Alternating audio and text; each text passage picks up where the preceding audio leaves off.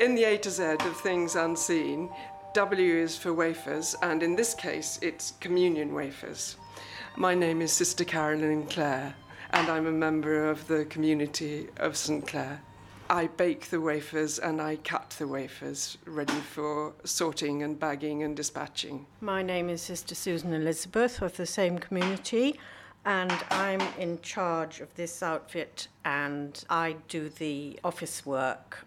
I expect most people have heard of the Last Supper, which was actually a Passover meal, and Christ refashioned it in a way. He took the basic berakah, which is the Hebrew Thanksgiving service, and he said that his sacrifice on the cross was going to be symbolised by the bread and the wine, and the bread symbolising his body and the wine his blood shed for our redemption. So that is how the Eucharist originated. We believe in the real presence of Christ in the sacrament, and so you don't want to be sweeping that into the garbage. There's a different views on this, but that I think is the main idea with having wafers rather than bread. It's easier to gather up the crumbs. When we start first thing in the morning, the batter is mixed on that giant mixing machine over there, just with the paddle. It's very simple. It's flour and water to certain proportions. Then the stoves are oiled. This is just ordinary cooking oil, left down and turned on, and they take about 20 minutes to heat up because they need to be a certain heat before they start baking. Then, when I start baking, I take a ladle of batter like this, put the top down, pull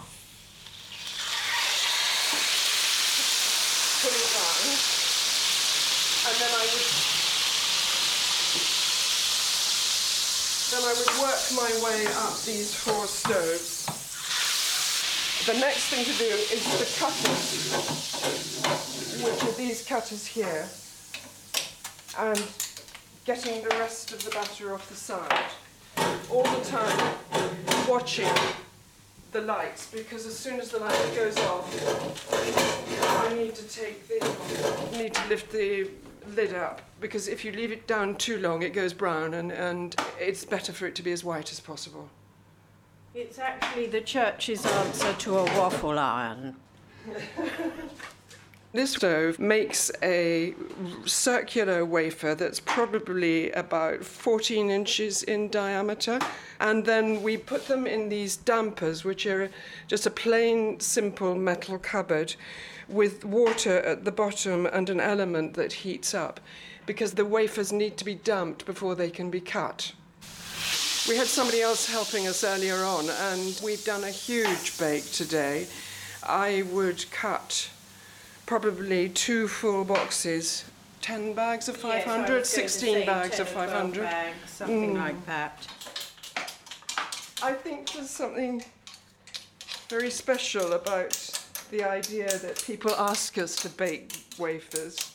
They know that they come from a religious community, and that these will go out and to churches and will be used mostly on Sundays for congregations all around the country, really.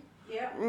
We did have some in South Africa and America as well, but it's mainly in England, well, and Ireland. Before I start baking, I dedicate the baking in prayer, and particularly when I'm baking on my own, there's a rhythm of going up and down the stoves, which is quite physical, which again is a kind of prayer in the movement.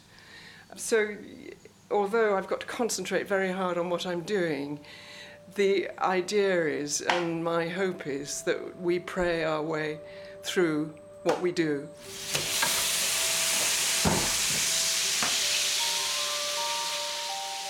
And you can hear this programme again and find other editions of Things Unseen at www.thingsunseen.co.uk.